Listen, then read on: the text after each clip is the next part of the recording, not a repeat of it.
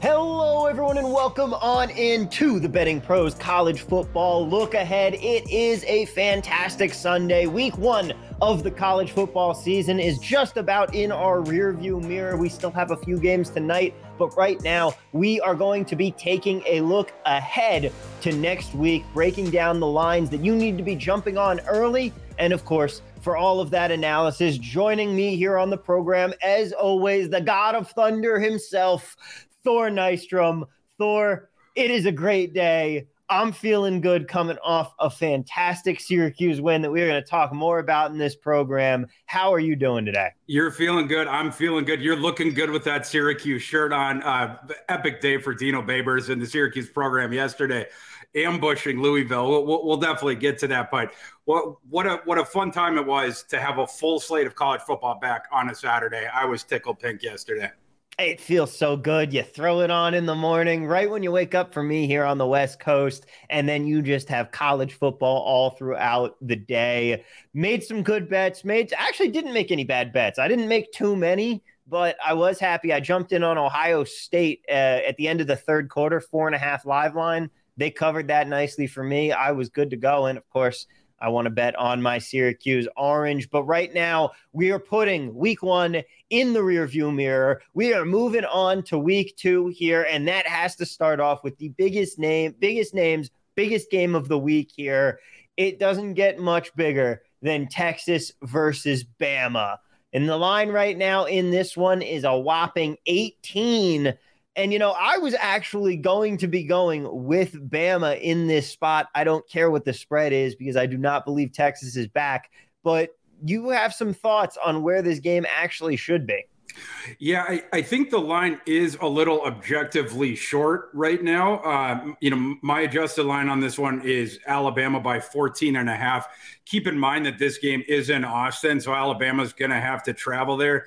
But all that being said, I understand why it's inflated, 3.5 points roughly, and only over one key number, which is, one of the most key numbers. So, I think basically by setting that number at 18, Vegas is allowing the market to bet it one way or the other, whether that comes down closer to 17 or whether the money goes the other way. And then you got a couple points to get up to 20. But I think objectively the fair spread would be about 14.5. We didn't get a ton of information on these two teams on Saturday because they were both playing crappy opponents. I will say, though, I watched parts of both of those games.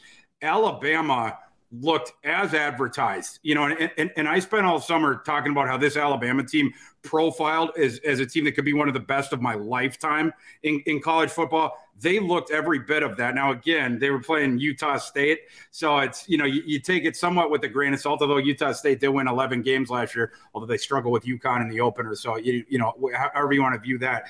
But Bryce Young having the 5 throwing touchdowns in the first half, he ran for a bunch of yards too and had a rushing touchdown. By the time it was halftime, it was already a laugher. They were pulling all the starters. And then Texas, they didn't run away with it quite as much against UL Monroe, but they were also yanking their starters super duper early. This game is going to be really interesting to see what is Quinn Ewers. We were not going to get an indictment of that or a referendum on that in the UL Monroe game. He got his Aston Martin towed during the game, though. I don't know if you saw that on Twitter. No. Yeah, he got to tell it during the game. And I also found it funny what kind of car that 19-year-old is driving. What a life if you're Quinn Ewers.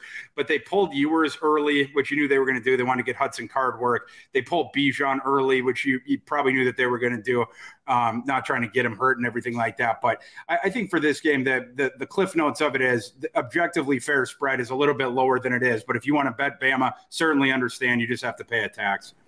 I mean, I think I'm gonna have to pay that tax. As much as I hate taxes in this particular instance, I am here for sitting down on my couch and watching Texas get a preview of what is to come when they join the SEC and how big of a mistake this might just be for them. I'm ready to see this happening here. And the NIL deals, I mean, obviously, you got this guy riding around in an Aston Martin at 19. The cash is already coming in, but they haven't really been able to buy all of the players that they want just yet. So we're still not going to see the same Texas. I think Bama's going to be able to walk all over him in this game. And also, as you know, Nick Saban's former assistants have not been able to buy wins against Nick Saban. Yep. I believe that Jimbo Fisher last year, when they upset him with Zach Calzada, and I'm upset in Bama, I believe that was the first time Nick Saban had ever lost to an assistant, maybe one other time, but it's either once or twice. His record against his former assistants is one of the most absurd records in all of sport. Kirby Smart. That was the second one. So it's only happened twice. They were both last year. But I mean, prior to that, he had this ridiculously long winning streak. Sark this is not sort of the matchup that you're looking forward to in week 2 if you're Sark, but it's certainly going to provide a very definitive measuring stick for the Longhorns. So I want to move on from Bama, but before I do, you mentioned that this could potentially be the best team that you've ever seen. So you think that this Bama team is better than the Tua year? Yeah, I do. Yeah, the offense, you can't put it up against 2019 LSU because that one is like the most dominant modern offense, maybe even the most dominant offense in college football history. But this offense for Bama is just a step below that, I think. But their defense is better. I want to see, and this is going to be a great one, when they play a team like Texas with all the offensive weapons that Texas has, but they play an offense like that, and then some of the SEC offenses that they're going to face. I want to see how that defense does, but they have so many studs on that defense, of course, led by Will Anderson, who appears to be the second coming of like Derek Thomas crossed with Lawrence Taylor. That kid is stupid. Like it's ridiculous. You don't often, where you're watching the defender and you can't take the eyes off of the defender. But whenever Will Anderson is on the field, you're watching Will Anderson and not the opposing offense. Ridiculously good. And that kid's probably as close to a lock to go in the top 3 in April as you can possibly get at this time, especially for a defender. All right, now moving on from Bama, moving down the board here, another big matchup, or at least a big brand name rivalry matchup here. We have USC versus Stanford. The line's at 10.5. And you think that this one is a little bit like right around where it should be? I do. Yeah. And USC, the lines, it's one of those things when you're running your numbers on Sunday, they're one of the first teams I look down to see where that number ends up when it pops up. Because I'm always curious this season I'm going to be very curious what their spreads are every single game, because they're another team like Bama where you would presume that you would have to pay the tax. The interesting thing about this one was last week we had talked about that where it was a bit over on Rice, against my number. USC ends up covering it pretty easily anyway because the defense ended up stepping up. They had all these different pick sixes. Stanford, it's a totally different thing where Rice, they don't really have a quarterback. They play like 3 of them and none of them are good. Stanford, that's one of the things that they're the best at. They have an NFL prospect at quarterback in Tanner McKee. And this line, going back to my original point, and to what you were saying, very in line, my projected number with the Las Vegas spread. The line opened at USC minus 10.5. My line's actually USC minus 11.2. So, conversely, I actually am showing just the slightest bit of value on USC, but this is a very tricky matchup for them. We talked last week about how they were going up against Mike Bloomgren, David Shaw's former offensive coordinator, and what Bloomgren was going to try to do to keep that score closer. He wasn't able to succeed because of how bad his quarterbacks are. Now USC goes and plays the real David Shaw, right? The mentor to Bloomgren, and Shaw can actually do it. They have a bunch of ballyhoo guys on their offensive line, but the really important thing for Stanford in this game is, will that offensive line take this step forward when last year I don't know another way to put it, they stunk, especially in comparison to what their recruiting pedigree was. Over the offseason, did that group jump up any? Stanford needs to be able to control this ball, or they need to be able to move the chains on the ground. And if they're able to do that, McKee, through the play-action passing game, is going to hit some explosive passes. But that's definitely going to be the key for them. I also just thought it's notable to note that this line is not being taxed by Vegas, for USC like the last one was. That is an important thing to watch out for. I mean, they were able to steam Rice last week. This one, like you said, the quarterback play going to be a little bit of a step up. And this is a rivalry game. These teams do hate each other a lot. We'll see. It's going to be an interesting one. 10.5, 11 points. Wherever the line ends up falling, I might actually have to throw something on this. Want to track all of your wagers in one place? Check out the Betting Pros Pick Tracker at bettingpros.com/pick tracking.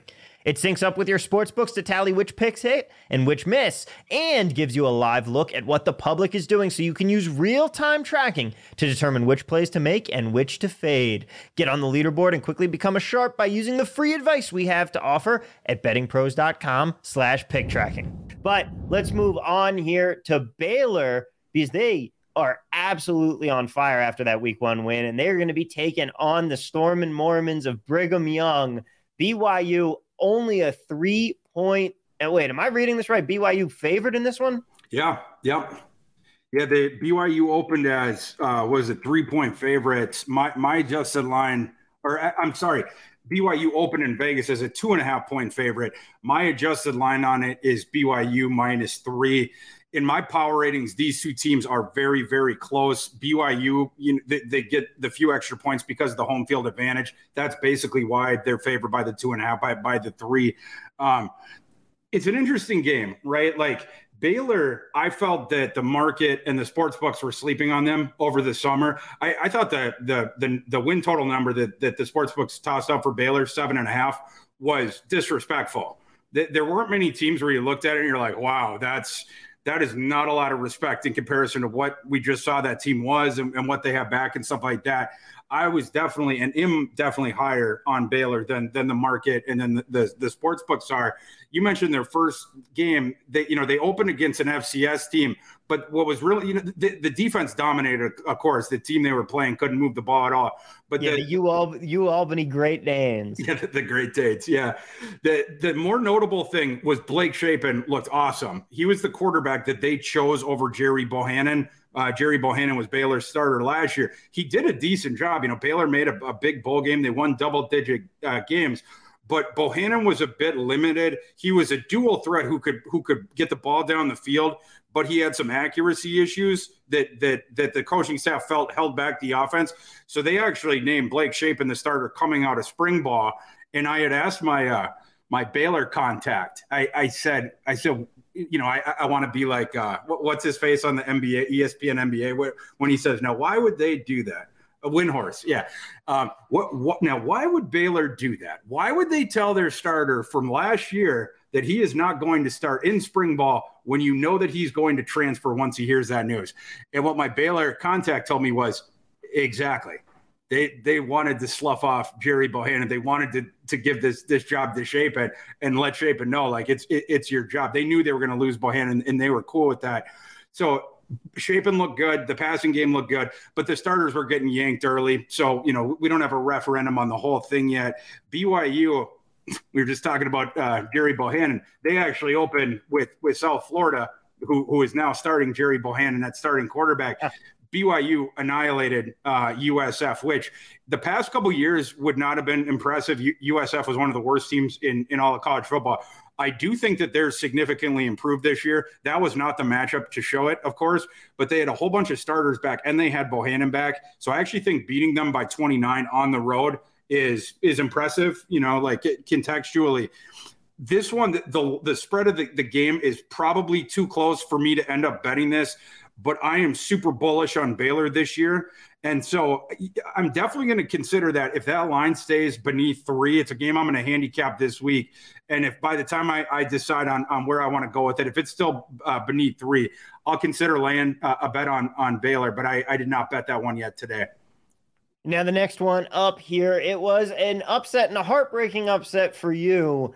Utah losing to Florida in Gainesville, and now Florida, they are going to be 5.5-point favorites against Kentucky in their next matchup here. And you think that now the pendulum is swinging back the other way. Florida's now getting too much respect. I do. Yeah. I mean, if that game, Utah was basically what I thought they were going to be. Utah played really well, and they had control of that thing for the longest times.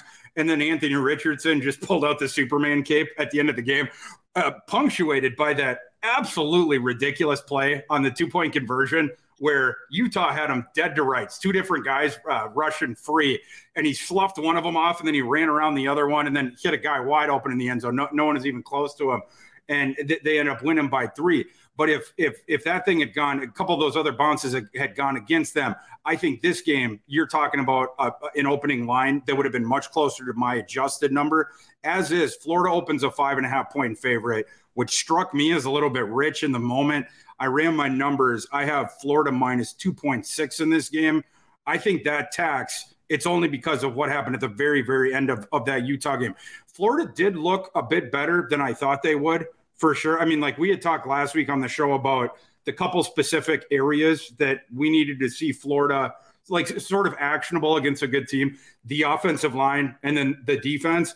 The offensive line absolutely looks better. That kid that Napier brought from Louisiana, this enormous offensive guard, like 330 pounds, he was really good against Utah.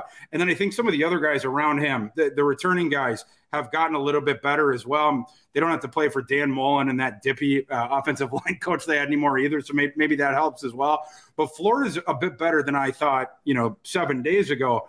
But we can't forget about Kentucky either. Talking about Anthony Richardson putting on the Superman cape.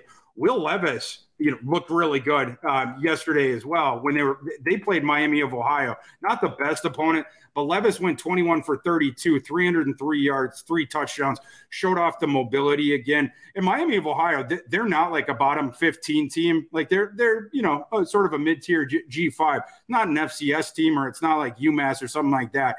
They controlled that game, and put them away emphatically in the second half. This is a fascinating game where it's which quarterback is going to show up and sort of like, how do I put this? When we're leaving that game, who are all the announcers going to be like, that guy just proved that he is the guy to go in the first round. He just planted his flag like in the first round. The whoever wins this quarterback matchup they're probably going to end up covering the spread. I do like Kentucky in this game. I think that the line is too high. I would be a little bit surprised if the line doesn't fall back a little bit. I would expect it to be closer to 4 by kickoff. Vegas sort of put that, I was talking before about the dead zone that they had set that other number in. They put this one in there as well at 5.5, where they're going to let the market sort of decide and bat it one way or the other. But with that many points, I like Kentucky. Now, let's move on here from some of these larger games, the big brand names, and let's go and talk about some of the games that you actually do feel the spreads are very much off and where we do have some betting advantage here. And let's start off with the largest discrepancy you have between your line and Vegas. Arizona versus Mississippi State. U of A 7.5 point dogs at home in this one. And you think that line is just playing off? I do. Yeah. And it's this is an interesting stance for me to take because all of last week I was talking about Arizona on my live stream with Mike Farrell, yesterday. Thomas is the producer on that. I was talking about, Wildcats, take the Wildcats on the money line, stuff like that. They end up upsetting San Diego State. They were one of the most surprising teams of week 1, sort of what I had hoped. And some other people in the industry that were sort of bullish on what Jed Fish was doing, their head coach behind the scenes, this past offseason, signing a top 25 recruiting class, signing close to a top 25 transfer portal class and everything like that. We knew that the talent was better. They're going to be way better at quarterback, way better in the receiving room. The defense was going to improve again, et cetera, et cetera. And all that stuff, we could see it on the field yesterday against San Diego State. Arizona, it wasn't a close win. They ended up winning that game by 18 points. At halftime, they were up 24-10. They never looked back. DeLora looked really good for his debut there, 22 of 35 for 299 yards, 4 touchdowns. The kid who looked really good was the receiver that they brought in from UTEP, Jacob Cowing, 8 catches, 152 yards, and 3 touchdowns. But all that being said, I feel like that upset win, sort of that emphatic upset win on the road, like I feel like Vegas knew that there was some sharps that were circling Arizona, a bunch of people that had bet the over, a bunch of my sharp friends have bet the over on that. Was a very low number, 3.5, something like that over the summer. So they knew people were bullish on Arizona. Then they watch Arizona go out and absolutely whip a San Diego State team that is always solid every single year. They're winning double-digit games or right under it in the G5. I feel like this line has way overcorrected, because I feel like the sports books are sort of trying to protect their backside from getting hammered on Arizona again, like they did in week 1. So they flipped this line to try to incentivize bets on the other side. My adjusted line on this one was, it was like Mississippi State. Let me pull it up real quick. My adjusted line in this game is Mississippi State minus 14.1. But live, what it opened at was Mississippi State minus 7.5. I think that line needs to be in the double digits. I recognize that the game is in Arizona. That's fine. Again, I loved what Fish did. I was advocating for him, in the summer and then last week as well. But this Mississippi State team is really, really good. And I think that there's an enormous qualitative difference between these two teams that you're going to see manifest on the field on Saturday. Arizona was impressive in week 1. So was Mississippi State. Mississippi State looked friggin' awesome. They were probably playing a team. Well, I guess maybe you'd say that they were maybe close coming in, but they were playing Memphis, another super duper solid G5 team. Mississippi State boat raced them. They beat them 49-23. Will Rogers threw for 450 yards and 5 touchdowns. I mean, and now they're going and playing this Arizona State team where probably their biggest question mark is on defense. The line's too short, and it's an overreaction to what Arizona did. I like Mississippi State in that one. The next one up is going the other way a little bit here. Penn State playing Ohio. Not Ohio State, but just Ohio. The spread in this one, Penn State by 25.5. And you don't think that's enough points to be giving them? Yeah, I mean, you asked me on the show last week. We had a discussion about this, about when do you bet, with the really high numbers, when it's, around, when you're getting over 24 and you're getting up high 20s or into the 30s. And, I told you I generally stay away from those games, but when I bet them, it's usually on the underdog in situational spots where I think I'm getting the advantage there. This one is one of those rare instances where I actually like the favorite in a game with a big spread. I was surprised this line was released at 25.5. It seems at least 3 points short to me, to be honest. My adjusted line on it is Penn State minus 31.2. Ohio, and they probably got a couple of points of credit on the spread, Ohio, for beating Florida Atlantic on Saturday. Florida Atlantic was a team that in week 0 had blown out. They blown out an FBS team. Was it Charlotte, right? They beat Charlotte. So, and then, so Florida Atlantic had beaten Charlotte by 30 points in week 1. Then they turn around and Ohio beats them. That's really the only thing I can point to explain the close to 6-point discrepancy here, why Ohio is getting this kind of credit. But Ohio, it's not like they were like awesome in that game. Like they had to fend off Florida Atlantic at the very end. N'Kosi Perry, Florida Atlantic's quarterback, threw for 364 yards and 5 touchdowns in that game. Ohio was getting ripped on their defense. I'm okay with Ohio. Like, as far as a MAC team, I think I was a little bit higher on them than some others heading into the season. But this is a totally, different animal heading into playing Penn State in that environment. And with where this line is set, the value is on the favorite. And it's one where I would bet it early in the week, because I expect by kickoff that this thing is going to be north of 28 points. So if you grab this one now and get it under 28, that's a ticket you're going to be want to be holding on Saturday, I think. Now, how about this battle of two teams that Syracuse has a bit of a rivalry with here? We've got Northwestern going up against Duke, and Northwestern 8-point favorites in this one. And same story, you feel that this is not enough? No, I don't. Yeah, we got the Nerd Bowl here, don't we? Yeah, I mean, the live, it opens up at 8. My adjusted line on this game was Northwestern minus 13.4. So I have an overlay of 4 points of value showing for Northwestern. Duke is another one where, this is going to be the example in several of these games where I talk about where the value's on the other side. Duke looks surprisingly good in week 1. They beat Temple 30-0. And I think that's a part of the reason why this line opens up beneath 10, where I think it probably should open up more like 10.5, 11 range, something like that. You got to keep in mind, Temple is an abomination. They have been for years. It is not getting any better. And the last guy they had in there, Carey or whatever, they got rid of him. But the talent level had sunk so far on that squad. And they did not go out and sign the transfer portal guys, I think, that I would have, being a new coach taking over like a sort of a cratered out situation like that. There was more continuity than I would have liked, because the continuity was bad players. And that's what we saw in week one. I'm not going to give Duke a whole bunch of credit for blowing out a bad Temple team. Northwestern, they beat a legitimate team. We in a very wonky circumstance. When they in week 0 you go to Dublin and you beat Nebraska in a game where you had to come back, and the offense played very well.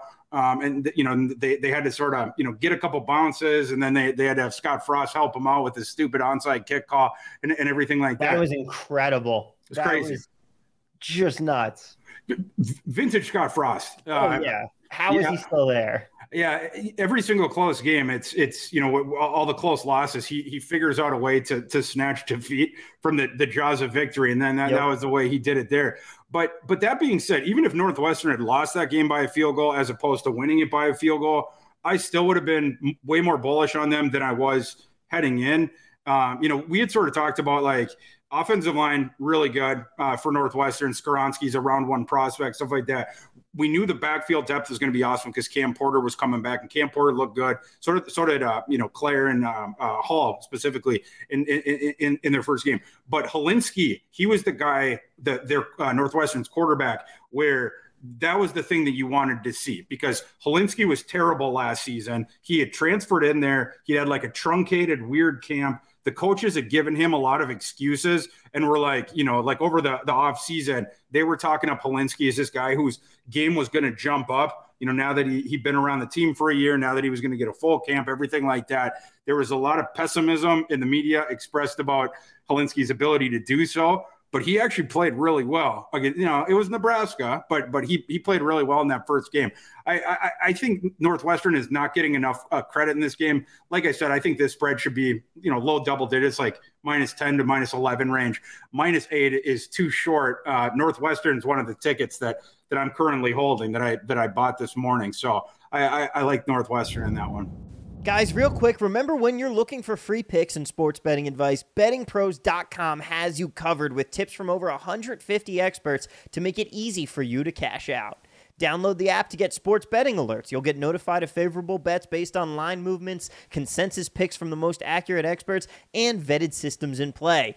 Betting Pros monitors all of the major sportsbooks, most accurate experts, and top systems to identify the best betting opportunities.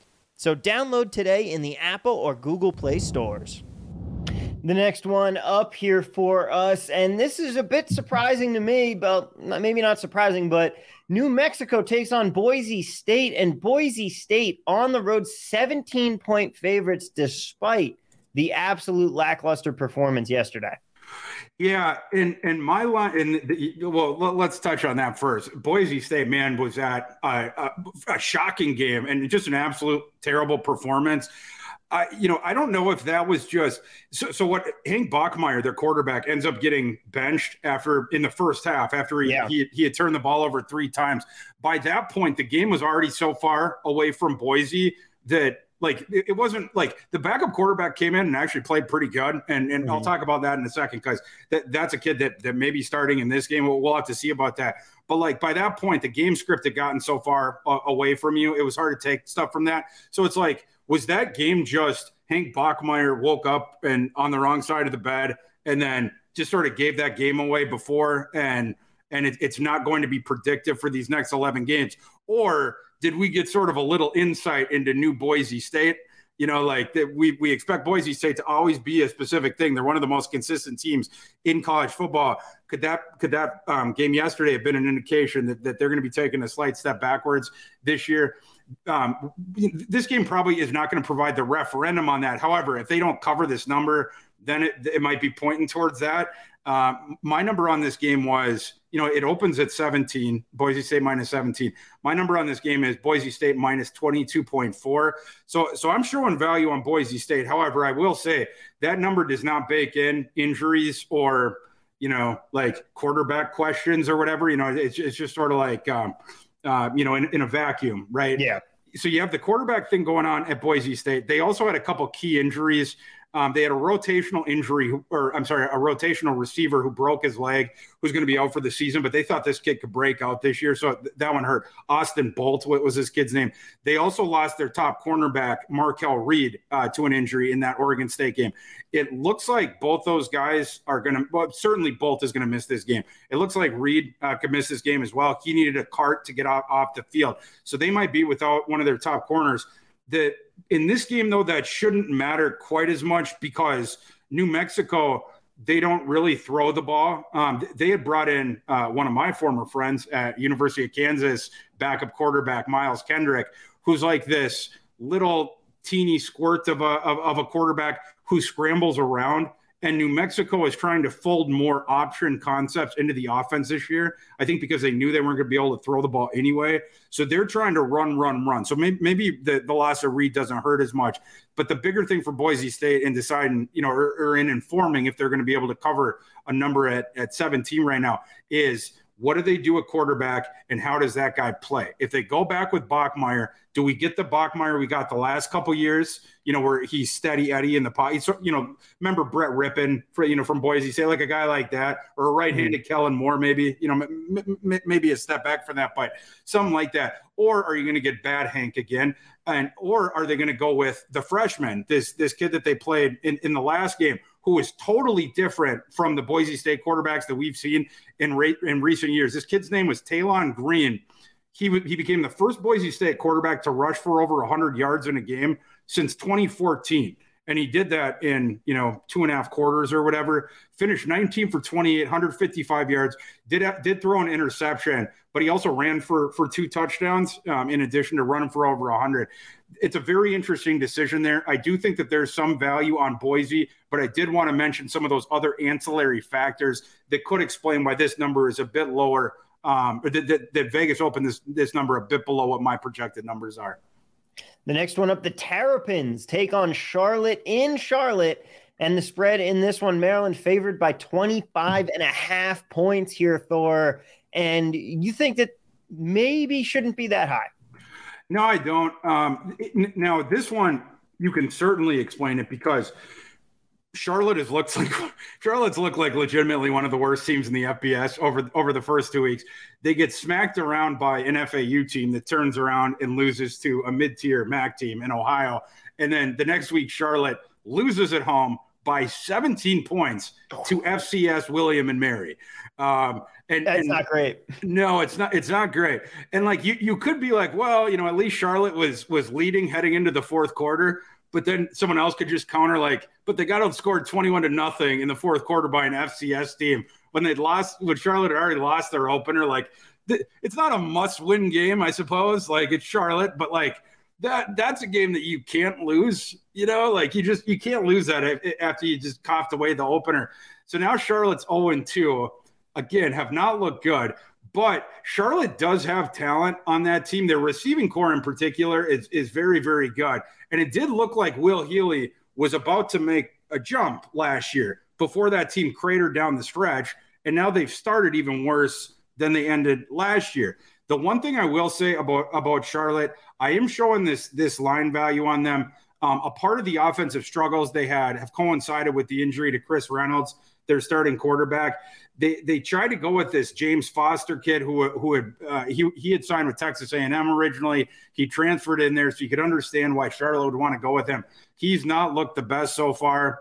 They've also tried this kid named Xavier Williams. Williams looked better against William and Mary. He threw for a little over 200 yards, rushed for 2 touchdowns. But they're going to have to figure something out with that quarterback situation until they get Reynolds back. That being said, Charlotte is a side that I'm going to be sniffing around this week because, in my opinion, Maryland should not be laying near 4 touchdowns on the road to almost any FBS team. Maryland does have the good passing offense, but the rushing offense, I'm not sure about that yet. I think that's not, that's like an average or a little bit below average FBS type unit. And then the defense has had all kinds of issues too. So if Charlotte's offense is doing anything at all, it's certainly if the quarterbacks can get the ball to that really, really strong receiving core that Charlotte has, I think that Charlotte should be able to stay within this number. The next game up here is a Big Ten matchup. At least I'm pretty sure it's a Big Ten matchup now. Both of these teams, I think this team has moved into the conference. Michigan is going to take on Hawaii in this one in the Big House, and Michigan laying 48.5 in this one. Yeah, I mean, much less Hawaii getting an invitation into the Big Ten. After their first couple of games, they might need to worry about getting kicked out of the MWC. Legitimately one of the worst teams in the FBS. I legit want to see this. I want to see conference realignment end with Hawaii in the ACC. Make it the Any Coast Conference. Well, that would be good. You know, I would love it if they were in the Big Ten. As an Iowa grad, being able to travel to the away games, there would be no better road trip than Honolulu, of course. But Hawaii, you know, we're talking about different levels and context of this stuff. But for where they were, one of the most disappointing teams objectively over the first couple weeks of college football. The first game, they got absolutely boat raced by Vanderbilt. I had heard a quote where Vanderbilt, like, they were talking about how, like, they weren't even scoring that many points against, like, their scout team. And then they go and put up 60 plus at Hawaii. And then the next week, this past week, Hawaii had another, just an absolute stinker of a performance. That one was at home against Western Kentucky. Western Kentucky the week before struggled mightily to put away an FCS team. Then the next week, they have to travel 4,000 miles to Honolulu, and then they beat the crap out of Hawaii. Hawaii has not been able to find a starting quarterback. That's their biggest issue right now, because obviously Timmy Chang, the new coach, bringing back the run and shoot. You have to have a guy there that can throw the ball.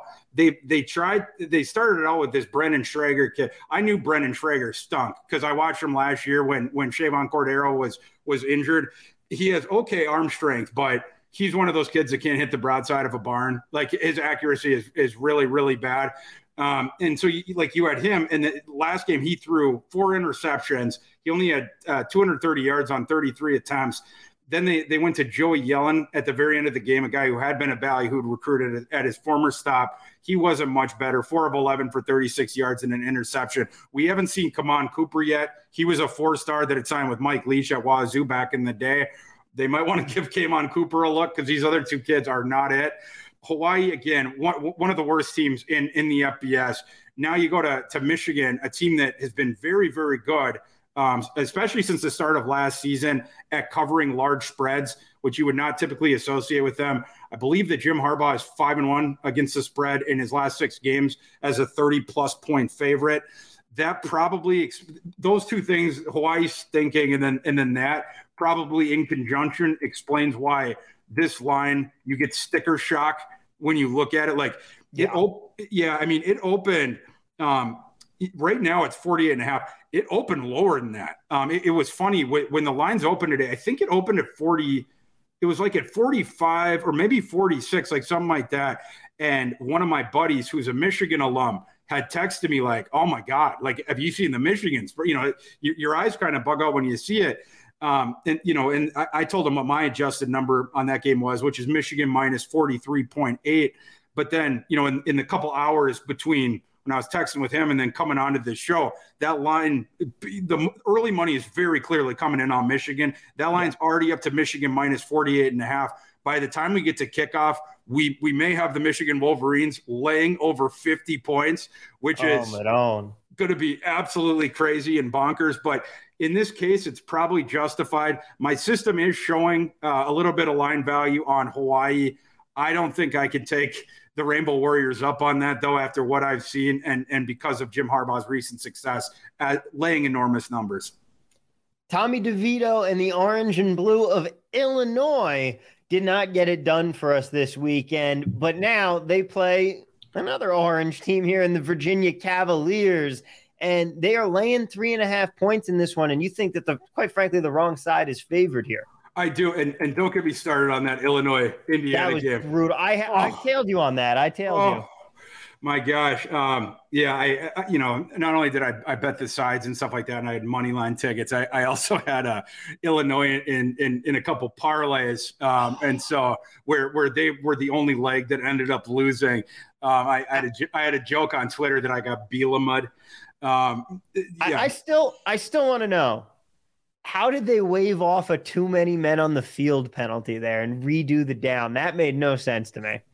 There was a lot of things about that game that didn't make any sense. And yeah, Bielema, at times he was like acting more aggressive than you would think, with some decisions. Then other ones he was acting way too conservative. Like even Mike Zimmer was watching the game at home and being like, you should probably go for it there, whatever. It was just a really weird coach game. At least Bielema had some self-awareness after the game and is like, this one's on me. Like, we probably should have won that game and yada, yada. This game, you mentioned the line opens at 3.5. It's sort of a similar situation to what we were talking about last week, with Illinois, just flipped, where Illinois, my system had them as a short favorite and Indiana had opened as a 3.5-point favorite. In this one, Virginia, my system has them installed as the 1.1-point favorite. So I'm showing 4.6 points of line value on the Cavaliers. Illinois, very clearly delineated team. We know what we're going to get from them. They're going to play in all these close games that are going to be decided by coin flips at the end, unless the team is just way better than them. Virginia, we're going to have to see, but they have so much talent, specifically in the passing game. With Brennan Armstrong back, and then the receiving core. I think this may be what people don't realize. They have one of the best receiving cores in the FBS. They legitimately go 4 deep with guys that are going to play in the NFL. The rest of their team is what they're going to have to sort out. But you have a dominant passing attack on the one side. I think that they match up pretty well against Illinois. Like, Bazelak stinks, and Indiana's receiving core stinks, but they had some successful passing plays against Illinois. Illinois does not have the best secondary. And so I think Virginia is basically going to be able to move the ball at will against them. I do think Illinois is going to be able to do the thing of running. But if Illinois wants to go score for score with Virginia, I don't think it's going to turn out well for them. And speaking to something that we had talked about in a previous episode about how Bielema wanted to go more up-tempo with DeVito, they're not playing breakneck pace, but they are playing a bit faster than we've seen in recent years. Bielema seemed to be leaning towards wanting to do that all season. If he comes into this game and sees how fast Virginia plays, because they're a team that plays at the breakneck pace, if Virginia could sort of reel Brett Bielema in to even ticking up his pace of play a little bit more, that is going to play into Virginia's hands, not into Brett Bielema's hands. This is the kind of game where Brett Bielema needs to coach like he used to and run that play clock down to 2 every time before the snap. Illinois needs to protect their defense in this game. Give them as much rest as possible before the next time they have to defend Brennan Armstrong and all those receivers across the field. But I do like Virginia in this game. I think the wrong team is favored. All right. I will probably be telling you on that one for sure with Virginia. But right now, let's move to another team in orange here. And it's an OSU team as well. Oregon State going to head down the interstate on the interior of California to take on Fresno. And Oregon going to be favored by a point in this one. And again, another case where you think the wrong team is the slight favorite here. Yeah, and it's another instance of an overreaction to a week 1 game. Oregon State, as we were talking about a little bit ago, looked awesome against Boise State in the opener. They went 34-17, and it was a game that essentially was over even before halftime. At halftime, that game was 24-0, and like I said, Bachmeier had been benched, and they bring in this freshman, et cetera. So you have that, and I think that that you're going to have to pay a little bit of a tax on Oregon State if you want to go to that side. Meanwhile, with Fresno, they look pretty good too. It's just, it wasn't as marquee of a matchup. So I don't think that Fresno State is quite getting the respect probably that they should be. Week 1, they played an FCS opponent, Cal Poly. They beat the crap out of Cal Poly, but it's Cal Poly, whatever. But remember, Fresno State brings back an NFL prospect at quarterback, legitimate one, in Jay Kaner, who's going to throw for 1 billion yards this year. He had 377 last week for 2 touchdowns, went 36 for 42. That's pretty stupid. They also, interestingly enough, they had brought back a couple good, really good wide receivers. They seem to have found another one in the transfer portal. This kid named Nico Remigio, I think is how you pronounce his last name. He had been at Cal for a couple different years. And, it was just like a solid sort of veteran. There wasn't as much excitement about him as some of these other guys that had entered the transfer portal. Fresno State signs him as a transfer in what I think is going to come to be viewed as a very, very sneaky signing. Remigio broke out in the first game, 9 catches for 100 yards. He was getting peppered with targets right from the jump. I think it's very possible that Remigio was just caught in an awful circumstance with Cal, because that's a team that does not want to throw. You know, Justin Wilcox, their coach, former defensive coordinator at Wisconsin, very much plays in that, you know, Brett Bielema ethos, you know, of slowing the game down, not as much throwing, clock control, running the ball, stuff like that.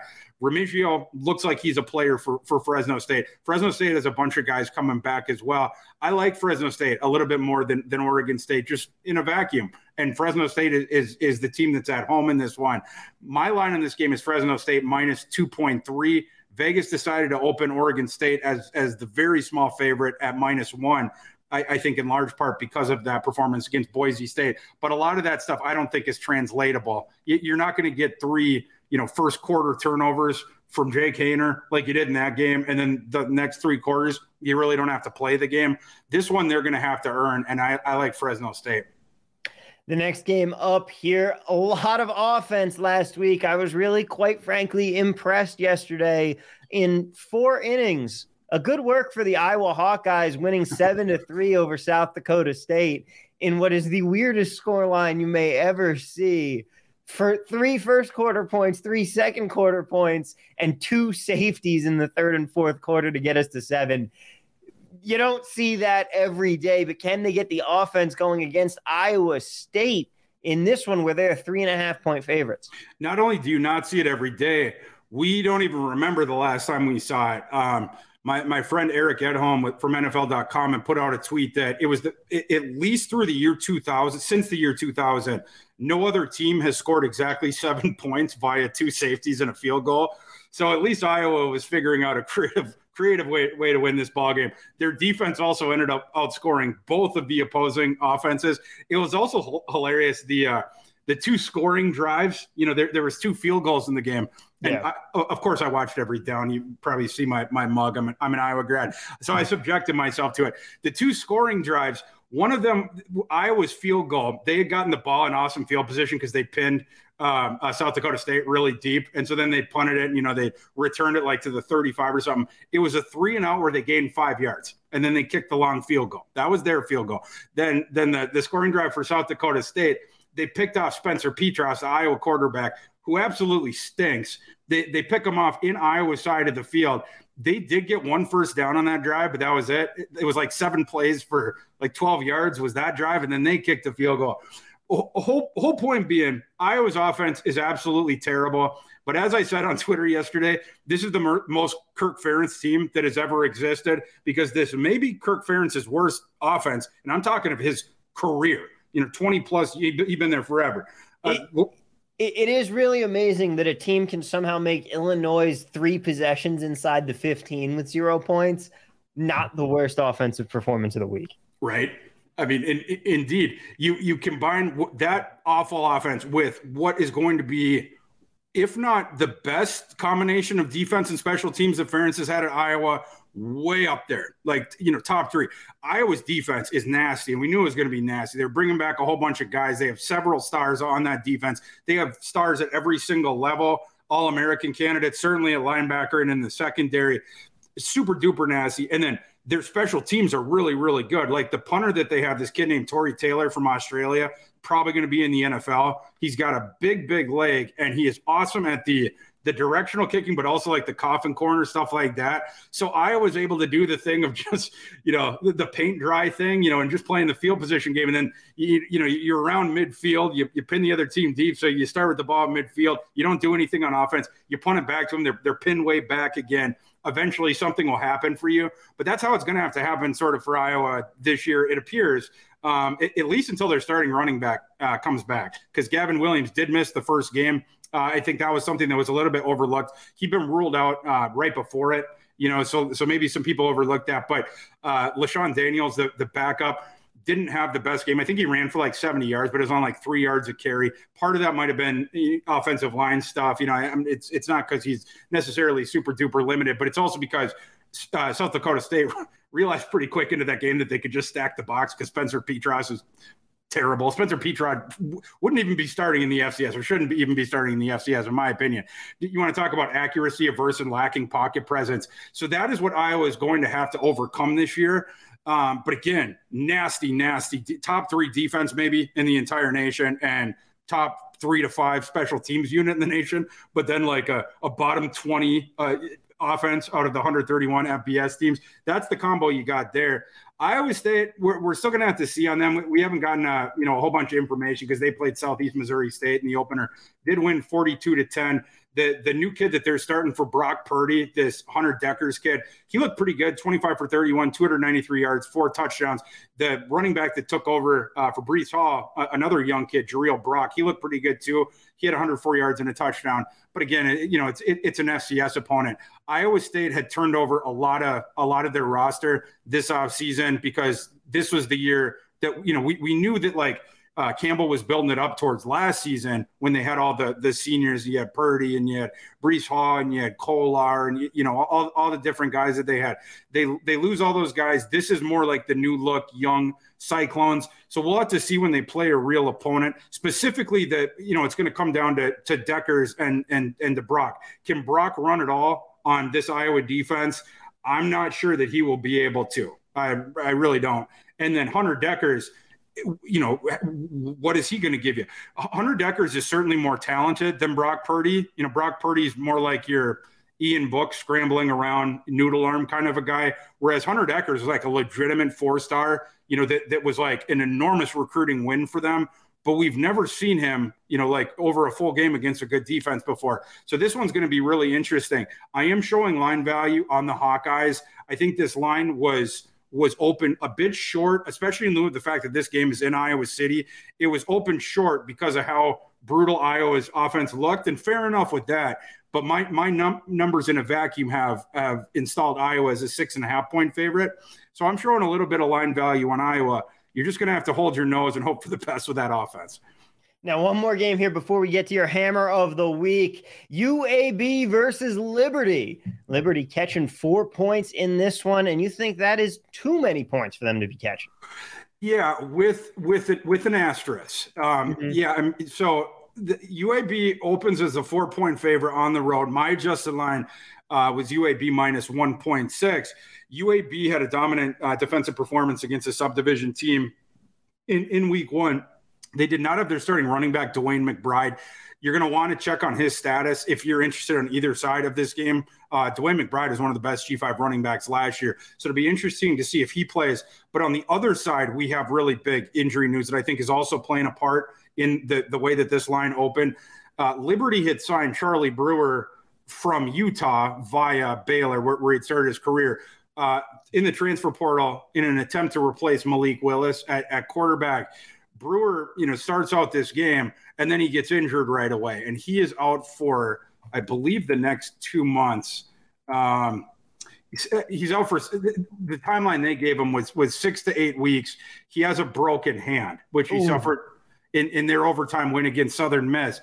So he's going to be out until, late October probably. So what Liberty did when he first went out of the game, because it was pretty early, they brought in this veteran backup that I had never heard of. And it's pretty hard to get a quarterback into an FBS game that I've never heard of. It is this kid named Jonathan Bennett, I guess. But Bennett stunk. He went, maybe this is why I'd never heard of him before. He went 7 for 18 for 38 yards. And so then Hugh Freeze did probably what he should have done right at the start. He went to the bullpen for Caden Salter. For people that don't know Caden Salter came out of high school, was a ballyhooed recruit, signed with Tennessee, was a consensus top 175 overall recruit, solid 4-star recruit. It was top 10 overall quarterback as well. Dual threat kid, was not only a star on the gridiron, but was also fabulous in track and field, all the different events, the 300 meters and the different sprints and the hurdles and all that different stuff, was a star. But he signed with Tennessee, and he got in trouble off the field almost immediately after he got there, or it came to light, one or the other. Tennessee didn't really have an option but to say, hey, kid, you got to get out of here, and boot him off the team.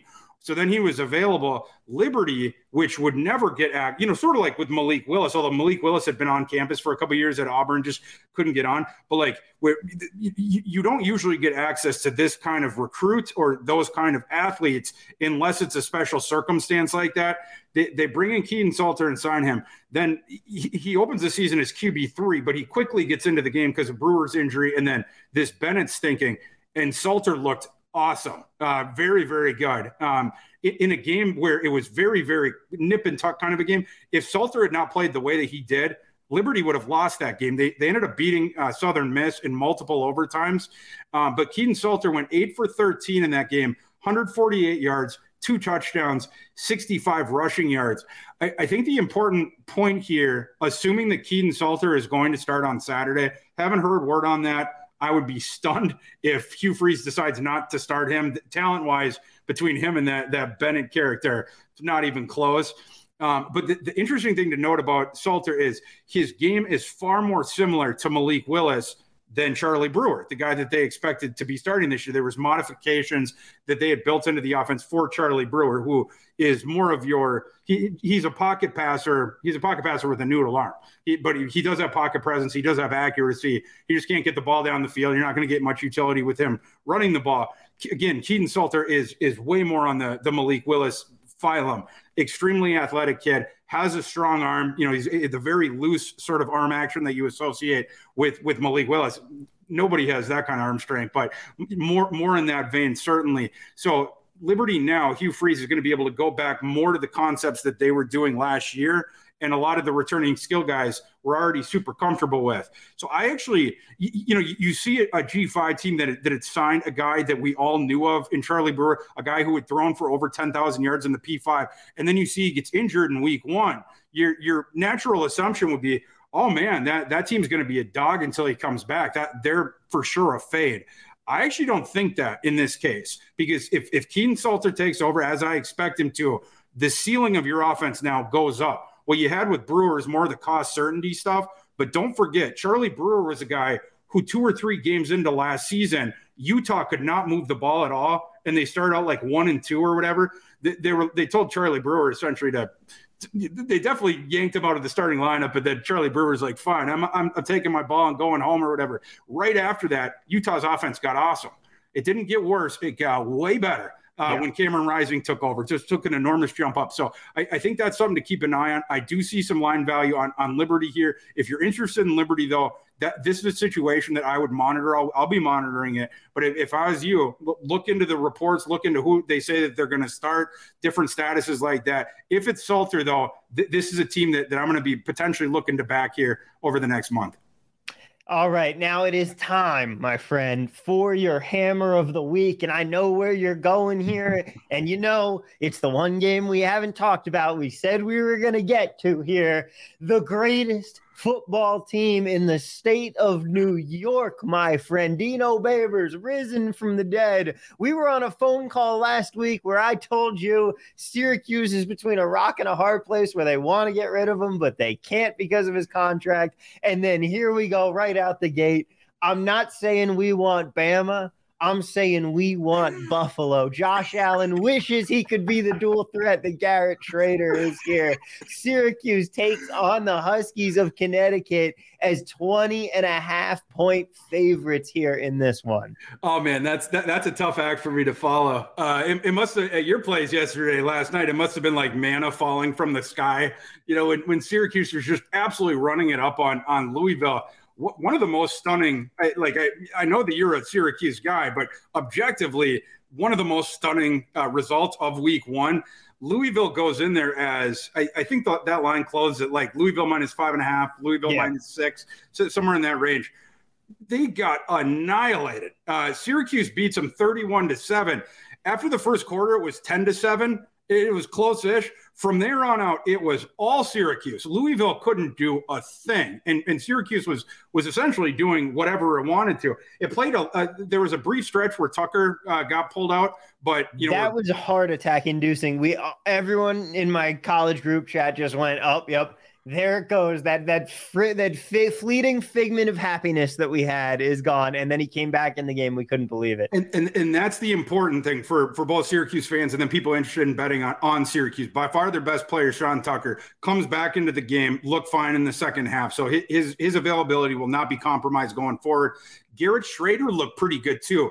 And I think that, and I'm talking about as a thrower, as good as you're going to get Garrett Schrader to look, I think that that's notable because Babers over the offseason did something really interesting. I'm not going to go back to my Brian Windhorst, but he did something that was very interesting where got rid of the offensive coordinator, brings in Robert Anae from Virginia. The only reason that Anae was available was because his buddy Bronco Mendenhall, who he had worked for, under forever, Bronco Mendenhall decides to walk away from the game. So then Virginia brought in, the Clemson offensive coordinator, and he wanted his own guy running the offense. But Robert Anae is going back, decade plus, he's viewed as one of the most respected offensive coordinators in the game. And his strategy has always been this quick hitting sideline to sideline passing game that then opens up the rest of it. And then you can start playing tempo. You start confusing the defense, get them tired and stuff like that.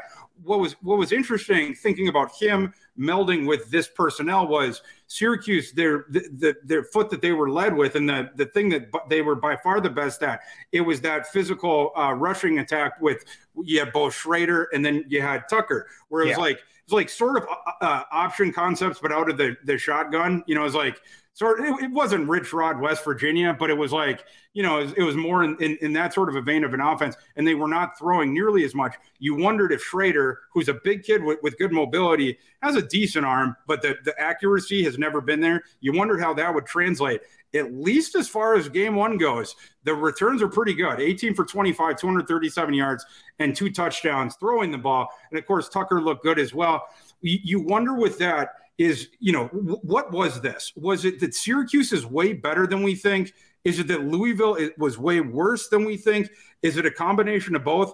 We'll have to see on that in these weeks coming up. But absolutely, Syracuse is better than we thought coming into the year. And I think that there's reasons, again, that you can explain it. They're going to be better passing the ball this year, and that is naturally going to keep defenses from stacking the box, which is the only way that you could stop Tucker and the Schrader ground game last year. Looking into this one, this line opened at Syracuse minus 20.5. They're at UConn. The surprising part to me was that it did not open up north of 21.5, particularly in lieu of that result against Louisville. And maybe that was just an opener where you're coming off the night games before. So maybe that whole thing had not been baked in. I don't know. It's hard for me to explain it otherwise. My line on this one was Syracuse minus 25.4. And I like UConn a decent amount. Like I backed them in week one when they had that competitive game against Utah State. Last week they beat an FCS team. Their offense really didn't do much, but they only gave up 3 points. But in FCS team, but I like them fine. They definitely give effort for Jim Moore. They're going to be better than they've been in seasons past. But they're going to have major problems on offense here. And having a good offense against Syracuse is where you'd think you'd be able to score points, although they just held the team that with Malik Cunningham, multiple NFL running backs, and some NFL receivers to 7 points and literally zero in the last 3 quarters combined. So we'll see. Maybe Syracuse's defense is significantly better than we thought.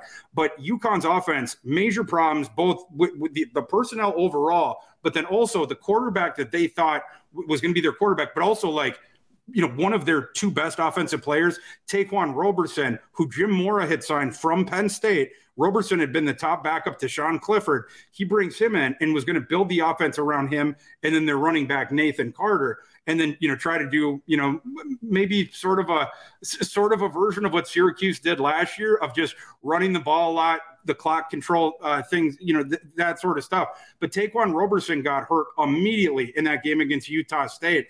The backups that they have tried have not been good with UConn. That was the reason why they lost to Utah State. I believe if Roberson had not gotten hurt in that game, I actually think UConn probably would have sprung the upset.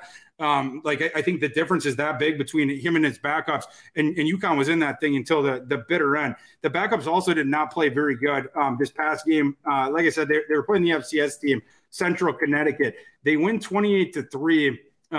The quarterback that they played, this Zion Turner, He threw for 172 yards, 2 touchdowns, and an interception.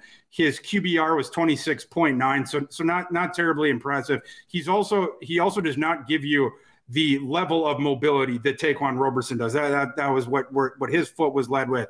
I think UConn is going to be overwhelmed here by Syracuse. They're going to be overwhelmed certainly by the rushing game. You can put it in the books that Tucker's going to have two home runs at least on the ground. And then if Schrader is throwing as well as he did in the last game, I think UConn is really, really cooked. I also struggle. You flip the ball or you flip it to the other side of the field. I struggle to see how this UConn offense is going to move the ball with Zion Turner, the backup quarterback. Until Roberson comes back, they're going to have issues there. I do like the running back, Nathan Carter. Nathan Carter is a good player. He's a legitimately good player. He's going to get a look from the NFL, maybe as a UDFA. Maybe he can sneak into one of the last rounds, but he's a legitimately good player. But Syracuse is going to be able to gang up on them, as Syracuse was frustrated last year when everyone decided to gang up on Tucker. So they're going to be able to give UConn a little bit, a taste of the medicine that they had to choke down last year. Now they can throw the ball. Now the defense is better. I think Syracuse is going to boat race UConn on Saturday. I mean, I certainly hope so. My biggest worry with this team was the penalties. The penalties in that game were absolutely ridiculous. They need to get those under control. But even with Jim Mora, even with UConn looking not quite like the UConn of old, maybe definitely for better, but how much better? I'm drinking the Kool-Aid. I'm excited about what this team is doing. In 1 week, one game has completely made me do a 180 from, well, we're a basketball school, it's time for basketball season already, to, okay, hang on a second, dust off that number one trophy. We might be making a college football playoff run here. Yeah, how far you've come in 5, 6, 7 days. I remember we had that one phone call where you were pretty low on Dino, heading into this season and stuff like that, and then now we have the 31-7 one, and you're like the coach and like in the locker room after the game who's just won a blowout, who's like yelling at the defense because they gave up like one long completion, and you're talking about the penalties. I love this. I think Syracuse is heading towards 2-0.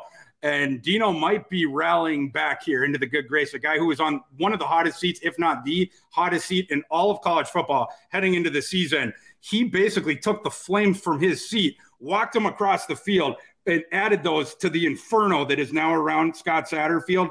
The pressure's gone down a little bit on Dino. I think it's going to go down a little bit more after they take this gimme win against UConn. And then you start talking about, can Dino get back into the bowl game? He's been there. This is year 7 now, year 6, 7. Only been to the one bowl game, but that was the awesome season where they won double-digit games. Yeah. This team could be headed back to a bowl game, which is going to extend Dino's time there. And that would be awesome because Dino Babers is the man.